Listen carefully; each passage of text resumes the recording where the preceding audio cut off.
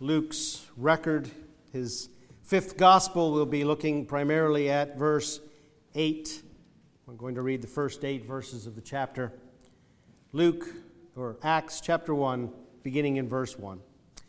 The first account I composed, Theophilus, about all that Jesus began to do and to teach, until the day when he was taken up, after he had by the Holy Spirit given orders to the apostles whom he had chosen. To these he also presented himself alive after his suffering by many convincing proofs, appearing to them over a period of 40 days, and speaking of the things concerning the kingdom of God. And gathering them together, he commanded them not to leave Jerusalem, but to wait for what the Father had promised, which he said, "You heard of from me. For John baptized with water, but you shall be baptized with the Holy Spirit not many days from now." And so when they had come together, they were asking him, saying, "Lord, is it at this time you are restoring the kingdom to Israel?" And he said to them, "It is not for you to know times or epochs which the Father has fixed by his own authority, but you shall receive power when the Holy Spirit has come upon you, and you shall be my witnesses both in Jerusalem and in all Judea and Samaria, and even to the remotest part of the earth." Let us pray. Father, we humbly ask that by that Spirit promised by the Lord Jesus Christ, who now indwells believers and indwells the church as we gather, that you would illuminate your word to us and grant us understanding, and also, Father, grant us the courage, the strength, the ability by the Holy Spirit to obey and to live out the word that you teach. We ask for your guidance, we ask for your blessing, and we ask in the name of our Lord Jesus Christ. Amen.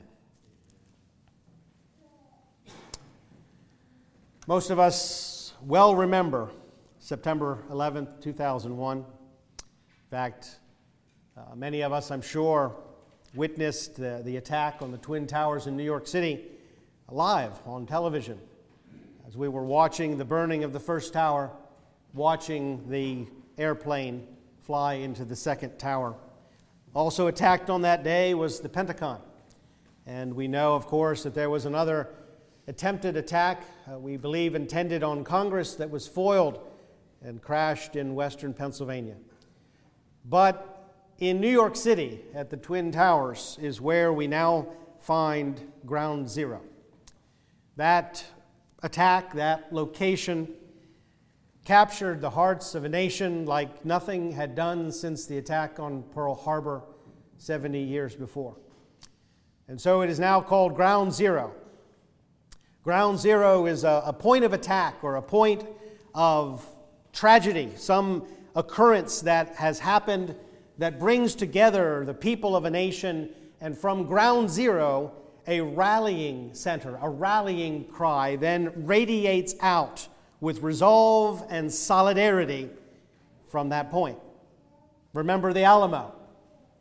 Remember the Maine, if you know your history very well. London during the Blitz in World War I, and of course, Pearl Harbor. These are all ground zero, places where something horrific happened, at least in the context of that time, but something that galvanized the people of that society, the people of that area, into responding to that attack with resolve and solidarity. And Ground Zero is always considered to be the center out from which radiates the response to whatever happened. Ground Zero is also and applicably considered the point at which we drop a bomb, particularly a nuclear bomb. Ground Zero is the center of the bullseye, the target. But for our purposes in studying this verse, Acts chapter 1, verse 8, we're going to focus primarily on that which radiates out from Ground Zero. Jerusalem is where Jesus tells his disciples in verse 4, they are to remain. They are to not to leave Jerusalem, but to wait for what the Father had promised. Jerusalem. This is a ground zero where the most tragic defeat, the most tragic event that ever befell mankind took place, and that is the crucifixion of the sinless Lord of glory. But Jerusalem would also become ground zero for the ultimate victory that would flow from that tragic defeat, and I say defeat only because of the appearance of defeat, that the death of Christ at Golgotha would produce victory of God and man over sin, over death, and over Satan.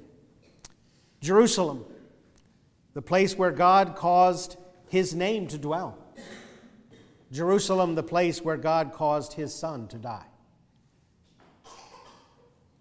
Jesus says of Jerusalem, "O Jerusalem, Jerusalem, who kills the prophets and stones those who are sent to her.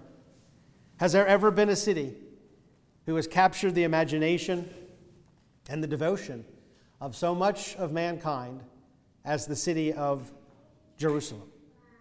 Jerusalem is the world center, of course, of Judaism. It is also the Holy Grail to many Christians. It was the holy city that many of the Christian crusades so wrongly tried to set free.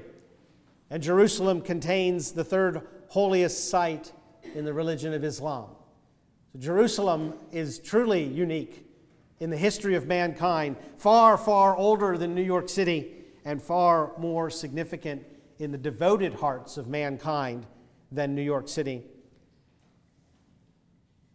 Fernando Ortega, singer with whom I'm sure some of you are familiar, writes a very hauntingly beautiful song called simply Jerusalem.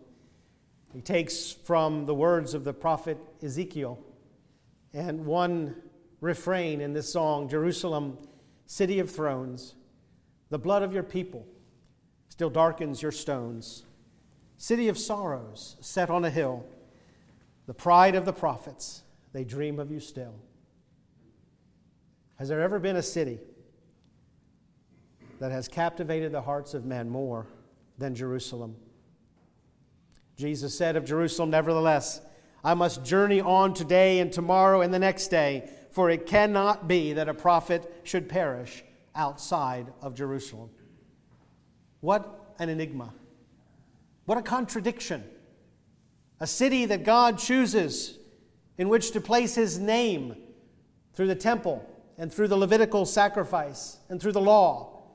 Also a city where God sends his prophets to declare his word, and a city that stones and kills those prophets, ultimately taking the one final word of God, the Son of God, and nailing him to a cross.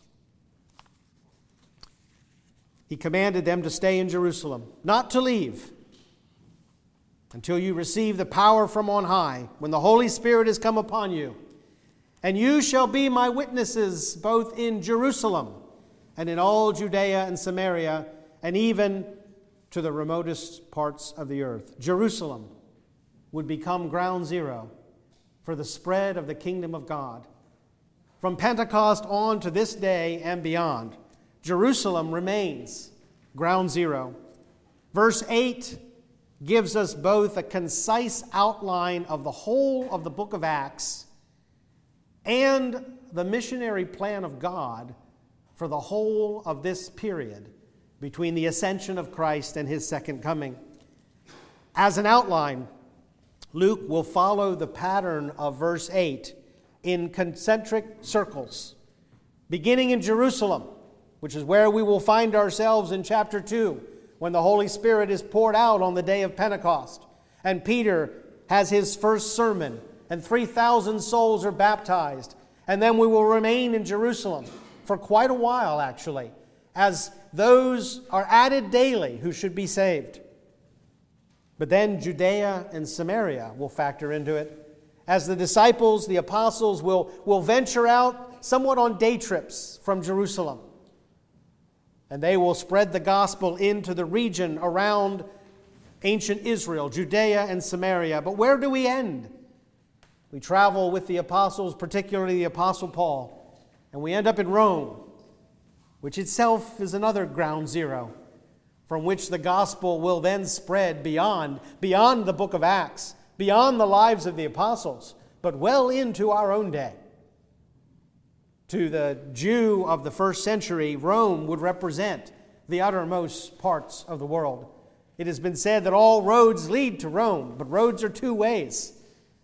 And if all roads lead to Rome, they also lead from Rome, out into Europe, eventually into the New World, into Africa, into Asia, with the gospel.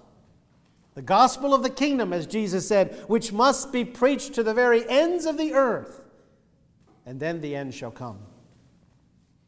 But where does it begin? It begins at ground zero. It begins where the Lord of glory died, and it begins where the risen Lord will pour out his Spirit. The impact of Pentecost, and we're really Luke is very gently leading us up to Pentecost.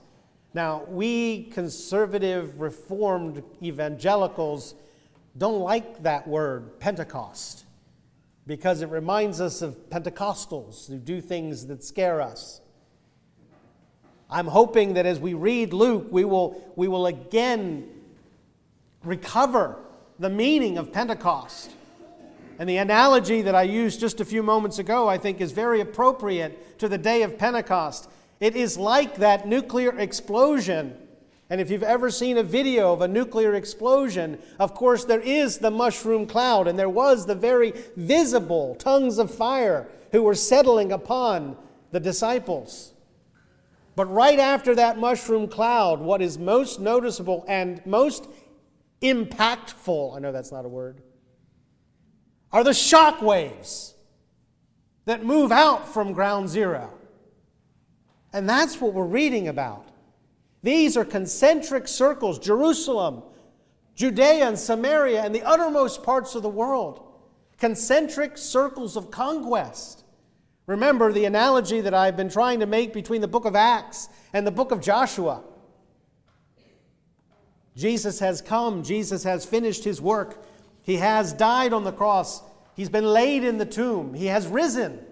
And now he pours out that which is promised. And out from ground zero radiates the conquest of the Spirit over the souls and the sins of men. But it all begins in Jerusalem. Because the gospel is, as Paul tells us, to the Jew first. This is the first circle of conquest. It is common in our day, because of a particular teaching that has been popular for the past 150 years or so, it is common for us to think that God rejected Israel because Israel rejected her Messiah. Well, this is both unbiblical and it is also unhistorical.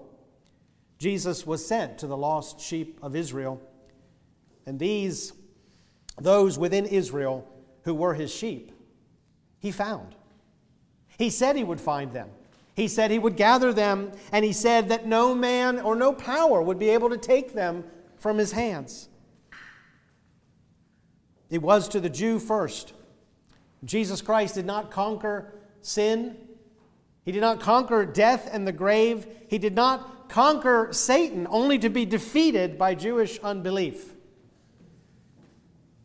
To the Jew first. Paul writes, I am not ashamed of the gospel, for it is the power of God for salvation to everyone who believes, to the Jew first. Now that also is used by Luke as an outline, as a pattern for the missionary work of the church from Jerusalem and beyond. Where did they go first? Paul, in all of his journeys, would first go to the synagogue. Or if there was no synagogue, he would go to where the Jews would meet on the Sabbath. To the Jew first. What is the benefit of being a Jew, Paul asks rhetorically. He says, great in every way. Theirs are the promises. Theirs is the covenant. We're not going to find, as we read through the book of Acts, God repudiating Judaism. We're not going to find him jettisoning Israel. What we are going to find him doing is in Jesus Christ breaking down the dividing wall and taking the wild branches of the Gentiles and grafting them into the vine, grafting them into the trunk, to the Jew first. And so we read in Acts chapter 2, and there were added that day 3,000 souls. What kind of souls? Jewish souls. And later on in that chapter, and the Lord was adding to their number day by day those who were being saved. As the kingdom begins to grow from ground zero, yes, it is met with the rejection by the Jewish leaders, by the Sanhedrin, by the Sadducees, by many of the Pharisees, but we are told that many of the priests themselves believed. To the Jew first. There is no room or grounds for anti-Semitism in the Church of Jesus Christ. There are two extremes that we have found throughout Christian history that are both wrong and dangerous. The one is, of course, anti-Semitism, where preachers have stood in pulpits and have stirred up hatred and violence to the Jewish people because of the death of Jesus Christ on the cross, calling them the Christ killers. And much horrific atrocity has been committed against that people in the name of Christianity. And there is no foundation for that in Scripture. We benefit as Gentiles from the people of the Jews and from the Jewish Messiah and from the promise that was given in ancient times to Abraham, the patriarch of the Jews. But at the other extreme, and this may be more prevalent in our day, anti-Semitism having hopefully been largely defeated in our country, although it is rearing its head again in Europe. But in our day within the church, there is an attitude that elevates the Jew to being of a better position than even the Christian. And many people teach in their eschatology and in their soteriology that Christians are second-class citizens of the kingdom. What we really would like to be is a Jew. But we can't be. And there is no distinction now between Jew or Gentile. We're going to see that a little bit later this morning. And so there are no grounds for anti-Semitism in the church, but also no grounds for exalting the status of the Jew, as if a Jew without Christ was somehow in a better position than a Gentile in Christ. There's always a prayer in the church. There must always be a prayer in the church that God would remove the hardening and the blindness that has come upon His people, Israel. I know that there are those within the Reformed tradition that believe that the church has taken place of Israel, that Israel no longer has a place in the plan of God. I think that I could agree with that if somehow we could remove Romans 9, 10, and 11 from our Bibles. Then I might be able to be convinced that God no longer has a purpose or a plan. I will confess I do not know what that purpose or plan is, except to know, as Paul says in Romans 11, if their rejection be the reconciliation of the world, what will their acceptance be but life from the dead?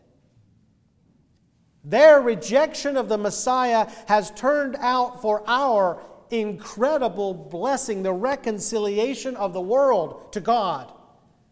But Paul holds out yet future, their acceptance. And it will be an incredibly glorious time. The first circle of conquest then was Jerusalem, the Jewish people. But then Jesus says, you will be my witnesses also in Judea and Samaria, moving out from Jerusalem into the area where the common Jew lived alongside another group of people who were half-breeds, mixed race, despised, the Samaritans. We can't understand what that word would have sounded like in the ears of the disciples. But if I had a blackboard up here and I ran my fingers across it, you would get an idea. We read Samaritans, or we read Samaria, and what do we think? Oh, it's just another part of the geography of Palestine, right? No. These were a people who had mixed their Jewish blood with the blood of Gentiles. During the Assyrian captivity, when the 10 tribes of northern Israel were removed from the land, we read in the Old Testament that the people who were then brought in, and this was the policy of the Assyrians, to prevent rebellions within their empire, they would take the people from one territory and transplant them to another, and they would divide them. Then they would bring people from another territory back into the northern area of Samaria. But those people were being eaten up by the lions. They didn't know how to raise the crops. They were dying out. And it was because, as it was reasoned in the court of Assyria, they didn't know the gods of the land. So let's take some of the Jews that we captured and bring them back. And those Jews would marry the Gentiles that had been brought in from other areas of the Assyrian Empire. And because of their locale in Samaria, they would be called Samaritans, a mixed race people. They were shunned by the Jews. Jesus shocked his disciples in traveling from Jerusalem and Judea up to Galilee. Instead of crossing over the Jordan and passing along the east side in the desert, which every righteous Jew would do to avoid any contact with a Samaritan, Jesus went right up through Samaria. Next thing you know, he's talking with a woman of Samaria who was herself a woman of ill repute. Jesus had a way of shocking people with his actions. He said to her, "You worship that which you do not know. We," meaning the Jews, "worship that which we do know, for salvation is from the Jews." We need to remember that. Ground zero. Salvation is from the Jews, but salvation is from the Jews to the Jews, but also to the Samaritans. Again, the disciples would have been incredibly shocked. This is not a geographical circle here. This is a cultural one. This is one that doesn't really take us far geographically, physically from Jerusalem, but it takes us really far from the mindset of the first century Jew. Oh, wait a minute. We're going to let them in? We're going to let these mixed race half-breeds in? We're going to let these dark-skinned people in? We're going to let these Orientals in? We're going to let people in to the church that are different than us? What are you talking about, Jesus? Just as there is no room for anti-Semitism in the church, there's no room for prejudice either. Paul teaches us that regeneration, reconciliation through Jesus Christ, is a renewal in which there is no distinction between Greek and Jew, circumcised and uncircumcised, barbarian, Scythian, slave and free man, but Christ in all and is all. This was a hard lesson for the Jews, the earliest Jewish believers, even the apostles, to learn. But you know what? I think it remains the hardest lesson for us to learn today. And in every generation of the church, we cannot deny that there are cultural distinctions within our human society. We cannot deny, without being naive, we cannot deny that in our minds and in our hearts we have bigotry. That we look upon people who are different from us, and we look upon them with disdain and perhaps even with hatred. Sadly, we cannot deny that this attitude has largely prevailed within the church of Jesus Christ throughout its history. Frankly, I don't know what it will take to desegregate the churches of Jesus Christ, especially in the South. I don't know. I don't know what it will take except an outpouring of the Holy Spirit in revival. Something of the nature of the vision that was given to Peter. When the voice said to him, "Rise, kill and eat." And Peter said, I have never touched that which is unclean. And God said, or the voice said, "Do not call unclean that which I have cleansed." He has cleansed the Samaritan. He has cleansed the African American. He has cleansed the Southeast Asian. He has cleansed the Hispanic. And folks, He's even cleansed the Northern Europeans. Us white folk. There is no room for prejudice within the Church of Jesus Christ. And I wish we as elders could just come up with a program that would somehow convey to the various ethnic and racial communities within our city that there is no room for prejudice at the cross of Jesus Christ. I don't know that a program like that would work, because I think you are all aware prejudice is also a two-way street. It is not the monopoly of white people to be prejudiced.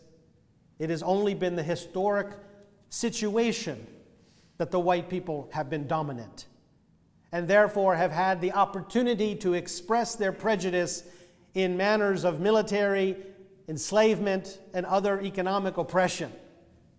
But I would guarantee you, because of the nature of sin, that if the vagaries of history had turned out otherwise, and had Africa been supreme rather than Europe, then slavery would have been the other direction, and the whites would have been enslaved to the blacks. Because that is the nature of fallen man, to be divided. But it is the nature of the Holy Spirit in the church. The second circle of conquest is to overcome cultural, ethnic, and racial divisions within the church where there is no distinction. God is no respecter of men. We are all sinners in need of salvation through grace and through Jesus Christ. And so the gospel of the kingdom takes us to the Jew first, and then it takes the Jew beyond his comfort zone to the Samaritan. And then it takes the Jew way beyond his comfort zone, and then to the Greek. And as Jesus says, "You will be my witnesses both in Jerusalem and in all Judea and Samaria, and even to the remotest part of the world." I want to read a very prominent prophecy from Isaiah chapter 2. Just a couple of verses 2 and 3. But one that guided the thoughts of Jewish rabbis and scribes and priests in the Second Temple era of the first century. Starting in verse 2 of Isaiah chapter 2, "Now it will come about that in the last days the mountain of the house of the Lord will be established as the chief of the mountains, and will be raised above the hills, and all the nations will stream to it. And many peoples will come and say, 'Come, let us go up to the mountain of the Lord, to the house of the God of Jacob, that He may teach us concerning His ways, and that we may walk in His paths. For the law will go forth from Zion, and the word of the Lord from Jerusalem.'" Like it, but primarily this passage led to an expectation within Second Temple Judaism, and one that is now present within the evangelical Christianity, that there will come a day when Mount Zion, Jerusalem, will be the physical center to which all the nations will come to receive salvation and sanctification from the Lord. Again, it will be that ground zero, but not from which, but rather to which. And even within the early church, there were those who believed in Jesus Christ, but who also believed that for a Gentile to receive salvation, he must first become a Jew. He must be circumcised. He must obey the laws and the ordinances and the statutes of Moses. In other words, wherever he lives, he must spiritually come to Jerusalem to be saved. But the mountain of the Lord, or the mountain of the house of the Lord, is not a geographical center on a map. This is one of those passages that I believe Jesus would say, he who has eyes to see, he who has ears to hear, let him hear. It is not the temple that Solomon built, or that Zerubbabel built, or that Herod the Great built. That is not the house of the Lord. Jesus himself said, tear down that temple, and I will build it up again in 3 days. And John informs us he spoke of the temple of his body. And the mountain of the house of the Lord is not Mount Moriah. It is not the Temple Mount, on which now stands the Al-Aqsa Mosque of Islam, the third holiest site in that religion. It is the same mountain of which we have already read in Daniel chapter 2. That mountain that began as a small stone cut without hands, that rolled down the hill and crushed that pagan statue into dust. And then Daniel tells us, or the Lord tells us through Daniel, that that stone will grow into a mountain that will cover the whole earth. Again, radiating outward, not inward. Listen carefully to what Isaiah does say, or the Lord says, for the law will go forth from Zion, and the word of the Lord from Jerusalem. The third circle of conquest, then, is the Gentile world. Us. The people of the nations, the people of the far coastlands. The disciples were to stay in Jerusalem because ground zero was where the Holy Spirit would be poured out upon them. They were to stay in Jerusalem because the gospel of the kingdom was to the Jew first, but they were not to stay there forever. Perhaps they got a little bit complacent and comfortable because after the time in which they found favor with all men that we read of in Acts, came a period of persecution. And that persecution served to spread them out from Jerusalem. Now, in the book of Acts, we really only follow one and a half of the original disciples, Peter and John, though we don't really know much about where John traveled. And then, of course, Paul. But Paul wasn't in that ground zero crowd. Nonetheless, the church is not without its traditions. Matthew is believed to have gone to China. There is some evidence archaeologically that Thomas may have gone as far as India. Andrew, it is believed, preached the gospel in Pakistan, in the Hindu Kush mountains, and up into Central Asia. There's one website that has them all eventually getting to Britain. I didn't look it up, but I think it might have been a Brit who did that website. Luke takes us to Rome. That's what we have in the book of Acts. But as I said, Rome was, as it were, another ground zero. Rome was the mistress of the world. Rome was Babylon of that day. Rome was the citadel of evil, the citadel of the city of man, as Augustine would later call it. Luke takes us to Rome, and then, with a very abrupt ending, leaves it to our imagination where it would go from there.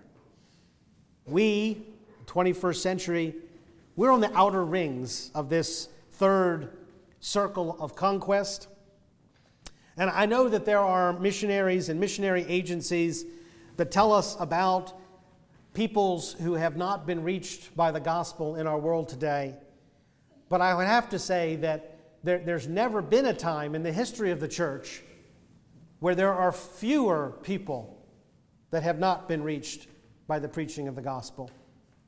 The circles have indeed gone out from Jerusalem around the world, and in many cases we have what are called burnt-over districts. Most of Europe is a burnt-over district, massively influenced in a positive way by the gospel, but eventually apostatizing and leaving that and entering into what is also called a post-Christian era. It's kind of like what remains after the nuclear shock waves move through. Shadows on the wall of what was once live devotion. Our country is approaching that as well.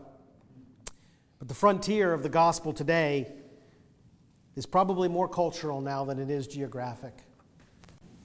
I know that most missionary organizations still harp upon Matthew 28, go into the world and make disciples, as if the go were the imperative. And so missionary organizations still send people around church after church after church, deputizing, raising money so they can go to a place where they are not wanted. That they can go to a place that we have too often done more to impose our culture than Christ upon the people. That we go to a place where the gospel has already been. I know of missionaries that, I'm a missionary to Italy. Oh, I should suffer so much. Here I am, Lord, send me. I think we've got it wrong. We're sending people out into the world and to other nations when there are lost souls all around us. When in the church, we're not even able to open up the door to people of a lower socioeconomic level, of a different skin color, of a different racial background. But rather, we want to build walls. We want to isolate ourselves. We don't want to lock our doors. We want to live in gated communities. But we'll write the check for that missionary to go over to some Timbuktu and preach the gospel. This is the third circle of conquest, but it's no longer the world geographically as it is the world culturally, the world in our own neighborhoods, the world in our own workplaces. And this is our challenge. All of us were once outcasts. All of us who are Gentiles were once without hope and without God in the world. Read that from the pen of Paul in Ephesians. Without hope and without God. Because the covenant was with the people of Israel. And the hope and the prophets, they were Israel. And the Messiah was promised to Israel. We were outcasts. We had no claim upon God. We had nothing but our own sin, our own depravity. But by His grace and mercy, He drew us in by the Holy Spirit into Jesus Christ, into the kingdom of Jesus Christ. As outcasts, we have no right to cast another out. You know, I have spoken before about the immigration issue. And you know that my position on immigration does not align neatly with conservative republicanism. In fact, it doesn't align at all. And a lot of that is because my grandfather fled war-torn Europe, fled Sicily, where people could no longer make a living, fled an Austrian prisoner of war camp, where most of the Italian army spent the war, because the Italians haven't fought since they were the Romans. And he came to this country, and he came to Ellis Island, and he came to that statue. And I'm here instead of there. I'm here now dreaming of the day that I might go back as an American and visit this still impoverished island off the boot of Italy, where I might, had God's providence been different, I might have been born and raised there under the dark cloud of Catholicism. I was an outcast. My grandfather was an outcast. We were all once outcasts. We cannot cast another out. We're still enlisted in this same battle of witnesses that Jesus calls His disciples to. You shall be my witnesses, both in Jerusalem, Judea, and Samaria, and to the uttermost parts of the world. Let us pray. Father, we humbly ask that you would continue the work that you began at Ground Zero, even in this place. And we acknowledge to you that we do not know how to cross the barriers of cultural division that we have in our own society and within our own church. And so we ask, Father, that in each one of us, in our hearts, that there would be no distinction between Jew or Greek, barbarian, Scythian, free, black, white, yellow, or brown. But Christ is all and in all. And we long to see your churches filled, not with the lily white, not with all African Americans, not entirely Hispanic, but that every tongue, tribe, and nation would be represented under each roof, as it will be in the new heaven and the new earth, as it should be in the kingdom as it grows on earth today. We pray that you would do this by your Spirit, for we have no power to do so ourselves. But we long to see the truth of the unity of the gospel of the kingdom in our own day. And we ask this, Father, for your glory and for the exaltation of our Lord and Savior Jesus Christ, in whose name we pray. Amen. Please stand this morning for the benediction from 1 Thessalonians chapter 5.